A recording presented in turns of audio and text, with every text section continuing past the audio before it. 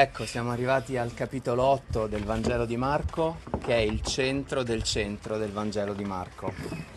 E è un capitolo molto denso con varie parti. La prima parte di questo capitolo è la seconda moltiplicazione dei pani. Ne avevamo già vista una al capitolo 6. Marco riporta due moltiplicazioni dei pani. E c'è un tratto comune nelle due moltiplicazioni. Come nella prima, anche in questa seconda, da dove nasce il miracolo? Nasce dalla misericordia di Gesù, perché Gesù, vedendo le folle, ne ha compassione. Questo verbo greco che è splangizomai, che dice il contorcimento delle viscere per la compassione. Quindi c'è un tratto, se volete, quasi materno. È una compassione quasi materna. Ed è questa compassione che genera questa abbondanza di vita e di comunione, che è poi rappresentata dal segno dei pani. Segno dei pani che chiaramente richiama l'Eucarestia. Le folle stanno con Gesù 3 giorni, è chiaramente il tempo della morte e della risurrezione. Ecco, che cos'è l'Eucarestia? L'Eucarestia è quel pane che ti permette di entrare nella morte e risurrezione di Gesù. E allora se l'Eucarestia nasce dalla compassione di Gesù, bene, anche la risurrezione in qualche modo nasce dalla compassione di Gesù. Gesù risorge per compassione, per amore. Provate a contemplare queste viscere di misericordia, quanta vita generano.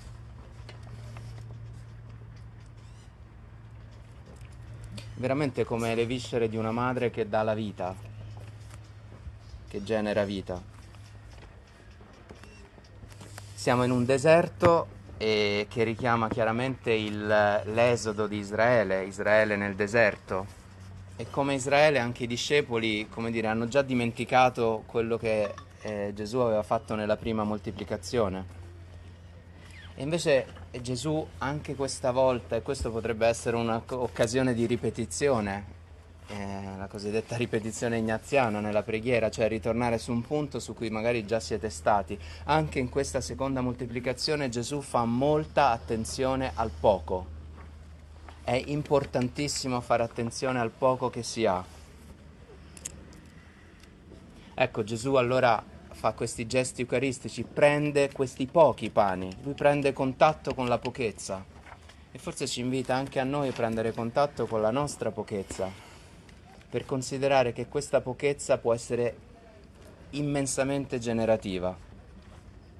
Dice grazie, ringrazia per il poco, ha uno sguardo capace di ringraziare, spezza, che è il gesto di qualcosa, che è il gesto dell'amore. L'amore in qualche modo spezza, affatica, si tratta di dare la vita. Però è una vita che si dà e che permette ai discepoli poi di distribuire a loro volta di essere pane. Ecco, vedete la dinamica generativa dell'Eucarestia di nuovo in questo brano. Rispetto alla prima moltiplicazione dei pani, qui sono 7 i pani e ci troviamo nella Decapoli, che è stato diciamo, la sponda orientale del lago di Tiberiade, che era un territorio pagano. Allora, se nella prima moltiplicazione dei pani 12 erano le ceste avanzate, 12 pani, che ovviamente si facevano riferimento alle tribù di Israele, quindi era una moltiplicazione per il popolo di Israele, qui è una moltiplicazione per i pagani. Vi ricordate nel capitolo precedente avevamo avuto quel passaggio con la donna sirofenicia che aveva detto a me bastano anche le briciole che cadono dalla tavola, noi cagnolini ci nutriamo anche delle briciole. Ecco, quel passaggio evidentemente aveva aperto il cuore di Gesù, aveva capito che lui era venuto non solo per gli ebrei, ma per tutti. Allora questa moltiplicazione è per tutti, per tutte le genti.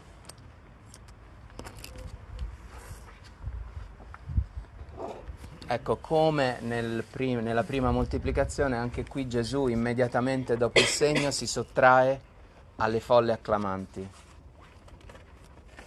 Gesù non ha mai seguito il successo, è sempre stato molto attento dopo ogni evento così straordinario a ritirarsi in preghiera, a ricentrarsi sulla missione del Padre, che adesso vedremo fra poco in cosa consiste. E nel secondo quadro c'è questa paradossale richiesta dei farisei che chiedono un segno. Cioè è incredibile, loro pretendono un segno che già hanno. In certo senso lo stesso che succede ad Adamo ed Eva, che chiedono di essere qualcosa che già sono. Adamo ed Eva chiedono di essere come Dio, ma loro già sono come Dio. I farisei hanno già il segno davanti a loro. E però forse il vero segno è proprio questo, è fare i conti, prendere contatto con la propria piccolezza, fare della propria debolezza il punto di forza. E forse questo non riescono a fare, per questo cercano un altro segno. Si tratta veramente di prendere contatto e poi spossessarsi della propria pochezza, del proprio modo di pensare, della propria logica. Questo i farisei non lo riescono a fare, pretendono un segno che sia in linea con la loro logica. E Gesù nega fermamente questo segno. Nel parallelo di Luca e Matteo dirà: non avrete altro segno se non il segno di Giona. Qui in Marco dice nessun segno. Gesù è molto chiaro qui: non vi do nessuna intermediazione, voi avete la possibilità di entrare direttamente in relazione con me, non c'è bisogno di un segno.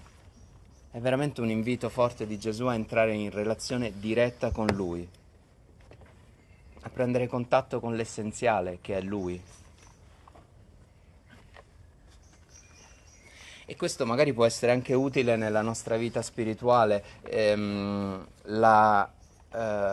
Esattamente dopo una grande esperienza di consolazione, di abbondanza, di gioia, come chissà, magari anche qui al Veliero ogni tanto possiamo vivere, o in altre esperienze forti, immediatamente dopo l'esperienza viene contestata. C'è una voce interiore che arriva a dirti, dopo gli esercizi spirituali, chi li ha vissuti recentemente, c'è una voce che viene a dirti: no, c'è bisogno di qualcos'altro, c'è bisogno di un altro segno, non basta. È esattamente questa la dinamica spirituale. Quindi ecco, occhio anche a quello che ci succede nel cuore, nel nostro cammino. Si può contemplare questo sospiro profondo di Gesù, che è proprio un gemere. Immaginate la fatica umana di Gesù davanti a questa richiesta. Ma anche qui non si ferma, immediatamente parte e va verso l'altra riva. Chiaramente andare all'altra riva ha tutto il significato dell'attraversamento, richiama l'attraversamento del Mar Rosso ed è l'attraversamento della morte, quindi c'è una dinamica pasquale in questo attraversamento, andare verso l'altra riva. E in questo andare verso l'altra riva, in questa dinamica pasquale, cosa succede? Che i discepoli hanno dimenticato il necessario, cioè il pane. E c'è un unico pane sulla barca. Ecco, è come se i discepoli, ascoltando i farisei, fossero entrati in questa dinamica del dubbio. Ma sarà vero? Ma sarà veramente... Ma avremo veramente visto questa abbondanza, questa moltiplicazione, abbiamo vissuto veramente questa consolazione? Ecco, quindi uno degli effetti di questa voce che si insinua è proprio questo, che tu dimentichi il necessario. Cioè, in un certo senso non sei più presente a te stesso. Non solo non sei più presente a te stesso, ma dimentichi la presenza di Dio nella tua vita, nella storia.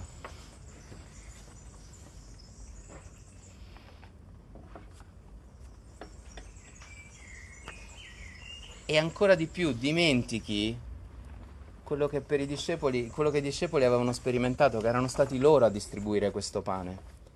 Se tu dimentichi la presenza di Dio nella tua storia, quello che Dio ha fatto nella tua storia, dimentichi che la tua storia è fatta per essere come quella di Gesù, cioè per essere pane per gli altri, per dare la vita per gli altri. Dimentichi di essere creato per donarti.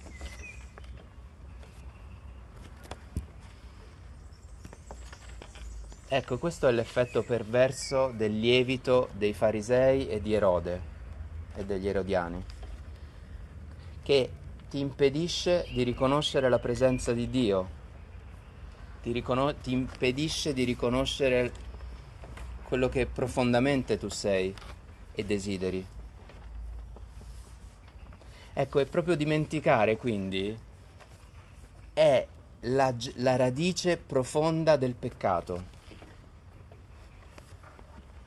Il peccato non è tanto un atto, questo o quell'atto, è dimenticare la presenza di Dio nella tua vita, di un Dio d'amore, di un Dio che libera, di un Dio che fa grandi cose, ma che ha bisogno di te per fare grandi cose.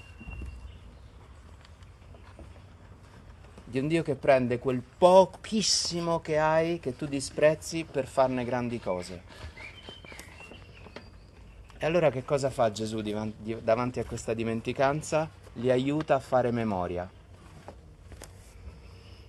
E fare memoria della presenza di Dio vuol dire già essere perdonati.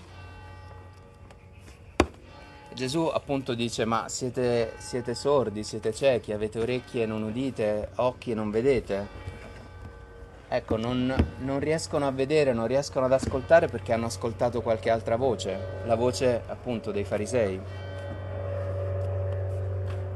E nel momento in cui ascolti la voce dei farisei si vede questo effetto di disgregazione della dimensione comunitaria, perché discutono tra di loro, litigano tra di loro.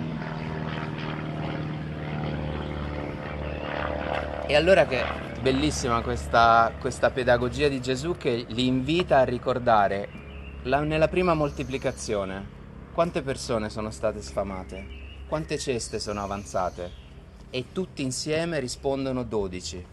Cioè nel momento in cui Gesù invita a ricordare la sua presenza, si ricostituisce una coralità, si ricostituisce una dimensione comunitaria.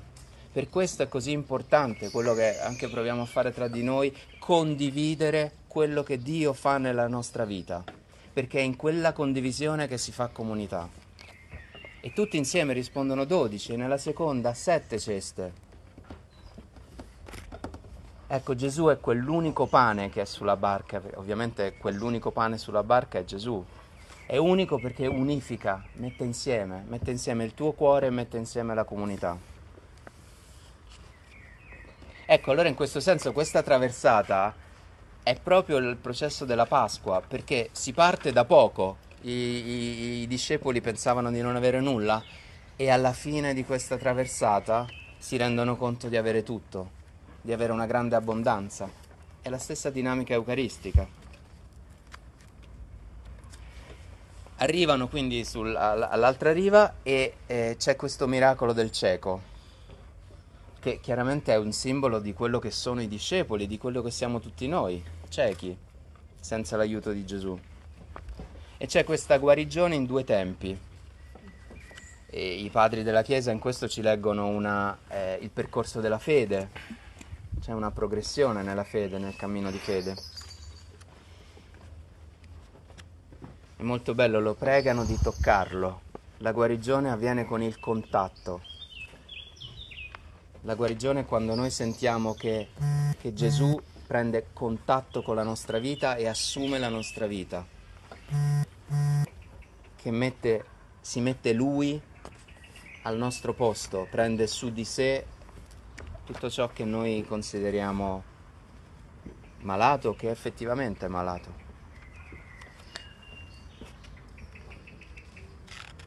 E poi c'è questo primo passo in questo miracolo, allontanarsi un attimo dalla folla. Gesù prende per mano, è tenerissima questa immagine, Gesù che prende per mano il cieco e lo porta lontano dalla folla. lontano dalle voci, lontano dalla struttura di relazioni magari che è molto che non lascia spazio a novità, tutto ciò che appunto non lascia spazio a nessun intervento di Dio, Gesù lo prende lontano. E poi c'è questo gesto forte della saliva. Si pensava appunto che la saliva avesse un potere terapeutico, ma chiaramente qui c'è anche tutto la saliva e la condensazione dell'alito, quindi c'è tutto il senso della creazione, della ricreazione, l'alito di Dio che è infuso nell'uomo per ricrearlo. Poi una seconda imposizione delle mani. E questi molti verbi che dicono come effettivamente l'uomo torna a vedere completamente. Prima vedeva gente, ma che sono come degli alberi che camminano, non vede fino in fondo. E nella seconda imposizione delle mani riesce a vedere fino in fondo. Ecco, succederà lo stesso anche a Pietro, vedremo subito dopo. Anche per Pietro ci vorranno 2 passaggi. Lui riconoscerà in un primo momento Gesù, ma non è ancora abbastanza. Ci vorrà un secondo passaggio. Ecco allora appunto che veniamo proprio al centro letterario e teologico del Vangelo di Marco. E allora c'è questo cammino per la strada. Stanno andando fuori dalla Galilea verso Cesarea di Filippo, che è una località, era una città ellenistica, quindi proprio fuori dal contesto religioso in cui si trovava Gesù e anche i discepoli. Ecco, per la strada. È un po' il segno anche della nostra strada, del cammino della nostra vita. Pensare la propria vita e immaginare Gesù che ci chiede, che mi chiede: ma io chi sono per te? Ma mi vuoi nella tua vita? Ecco, allora fa questa domanda Gesù.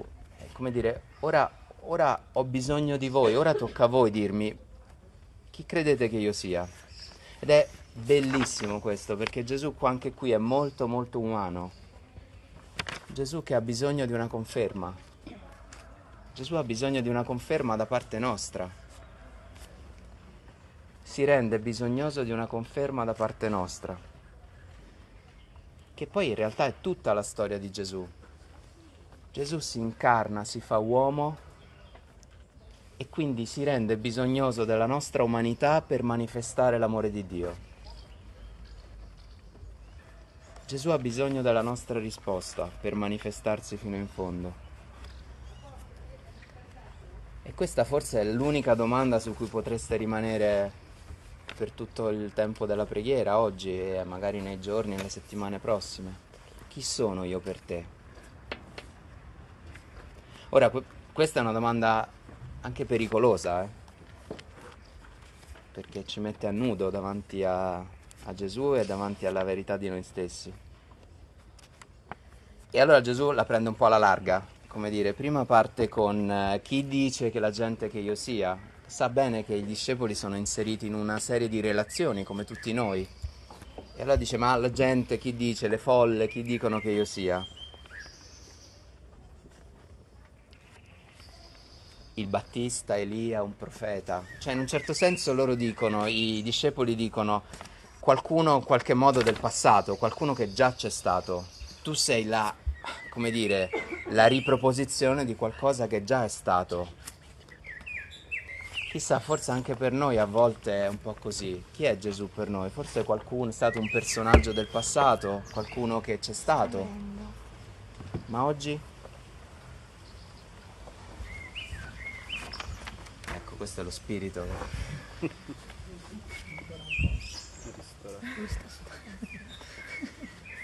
Sei traslucido. E però invece è bellissima la risposta di Pietro che dice: tu sei il Cristo, tu non sei uno del passato, tu sei colui che è atteso per la fine dei tempi, tu sei il compimento di tutta la storia. Tu sei il futuro, tu sei il mio futuro, tu sei il mio tutto ciò che io desidero, sei il desiderio della mia vita.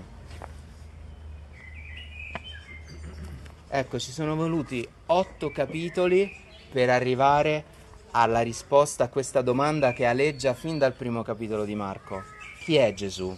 Pietro dice: tu sei il Cristo, tu sei il Messia, l'unto, colui che deve venire. Forse anche per noi è così, ci vogliono tanti capitoli della nostra vita per arrivare a dire: Gesù, tu sei colui che deve venire nella mia vita, tu sei la promessa della mia vita, con te si compie la mia vita. Eppure questo non basta. Pietro dà la risposta giusta, ma non basta. Perché è vero che Gesù è il compimento, perché Gesù è l'ideale di ogni uomo, Gesù è l'umanità realizzata, però quest'umanità passa attraverso il dolore e il fallimento, passa attraverso il dare la vita. È questo il segreto di Gesù, e questo è il segreto messianico. Per questo nel Vangelo di Marco più volte Gesù dice, dopo eventi miracolosi o straordinari, dice: non ditelo, non si sappia in giro, perché tutto questo sarà chiaro solo dopo la croce. Vi ricordate come inizia il Vangelo di Marco? Vangelo di Gesù Cristo, figlio di Dio. Ecco, Pietro ha riconosciuto che Gesù è il Cristo, deve ancora riconoscere che il figlio di Dio è colui che passa per la croce.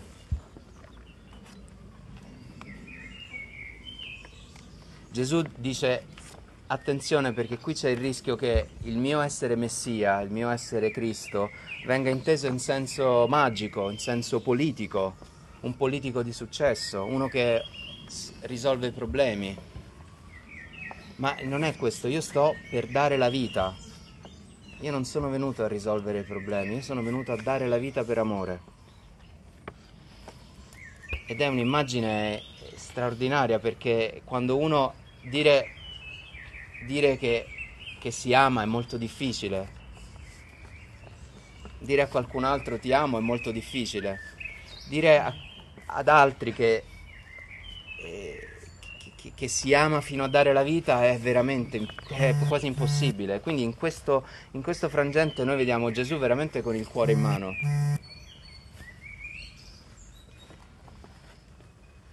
Il figlio dell'uomo deve soffrire, e Gesù ne ha piena consapevolezza. È necessario che ci sia questo passaggio. In greco il verbo è dei, è necessario. Questo è il piano di Dio, ma non perché Dio è sadico, ma perché c'è una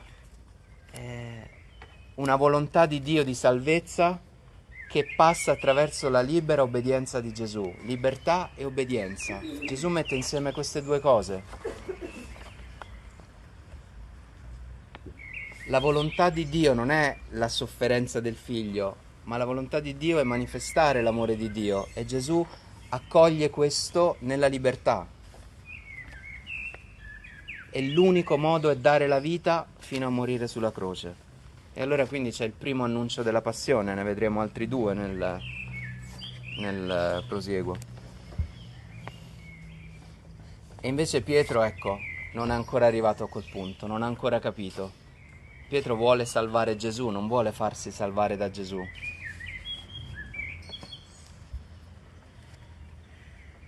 E Gesù lo apostrofa in modo durissimo: Satana, Satana, l'accusatore, tu ragioni secondo gli uomini e non secondo Dio. È importante lasciare che il Signore ci rivolga anche a noi questa domanda: tu come ragioni, secondo gli uomini o secondo Dio? Secondo un ideale di successo, di benessere, di risoluzione dei problemi? Non che non si debba lavorare a risolvere i problemi, ma qual è la logica che sottende il tuo agire? Qual è il tuo modo di pensare? Secondo gli uomini o secondo Dio? Vieni dietro a me. Gesù si segue. E guardate che questo è anche molto diffuso nell'ambito della spiritualità, della religione oggi, cioè c'è oggi, ma come allora, Cesarea di Filippo era proprio un luogo dove tutto questo era molto, molto presente, cioè la religione come una occasione, via di benessere, di stare bene, di stare tranquillo. A volte si sentono le persone dire con la religione sei più sereno, sei più te stesso, ti coltivi meglio. Ma attenzione, Gesù dice che l'amore passa per la croce, che non è appunto che la sua via non è una via di benessere. E lo dice apertamente, con schiettezza, con parresia, dice il greco. Allora ecco, questa cosa può risuonare anche a noi, anche nella nostra comunità, cioè il rischio di appiattire il Vangelo su ricette umanissime di benessere, anche ricette politiche. E ripeto, non si nega l'importanza dell'impegno sociale, politico, anche adoperarsi perché gli altri stiano bene, ma la logica del Vangelo, la logica di Dio è una logica di dare la vita fino alla morte. Ed è questo che risorge, ed è questo che fa risorgere. Ecco, allora Gesù dice: chi vuole venire dietro a me, ecco, mi accompagni in questo cammino di dono radicale di sé. Prenda la sua croce.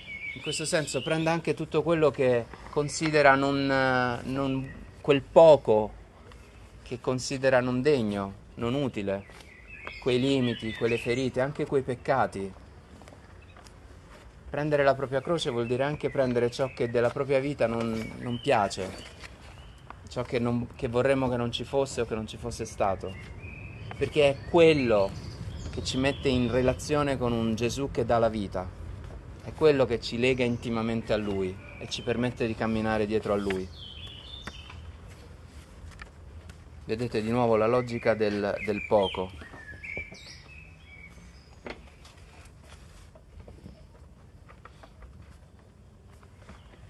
Ecco, allora rinnegare se stessi. Che rinnegare se stessi vuol dire capovolgere l'immagine di Dio e l'immagine che noi abbiamo di noi stessi. Rinnegare se stessi vuol dire non rinunciare alla vita, ma costruire la propria vita nella linea dell'amore, secondo la logica dell'amore, secondo la logica del dare la vita. C'è una pienezza di vita a dispetto del fallimento apparente. E invece c'è una vita vuota, di solitudine, inconsistente, che è la vita in cui noi cerchiamo di assicurarci, possedere, di stare tranquilli, di controllare, di non dare alla fine la vita. Ecco, in questo centro del Vangelo di Marco Gesù ci dice che il senso della vita è amare fino a consegnarla. Allora, questo può essere anche la grazia che chiediamo per la preghiera. Signore, aiutami a contemplare te che dai la vita, a rispondere alla domanda: chi sono io per te? E a seguirti secondo la tua logica, che magari non comprendo fino in fondo, ma che so che è l'unica logica che mi farà veramente me stesso, che mi farà veramente felice.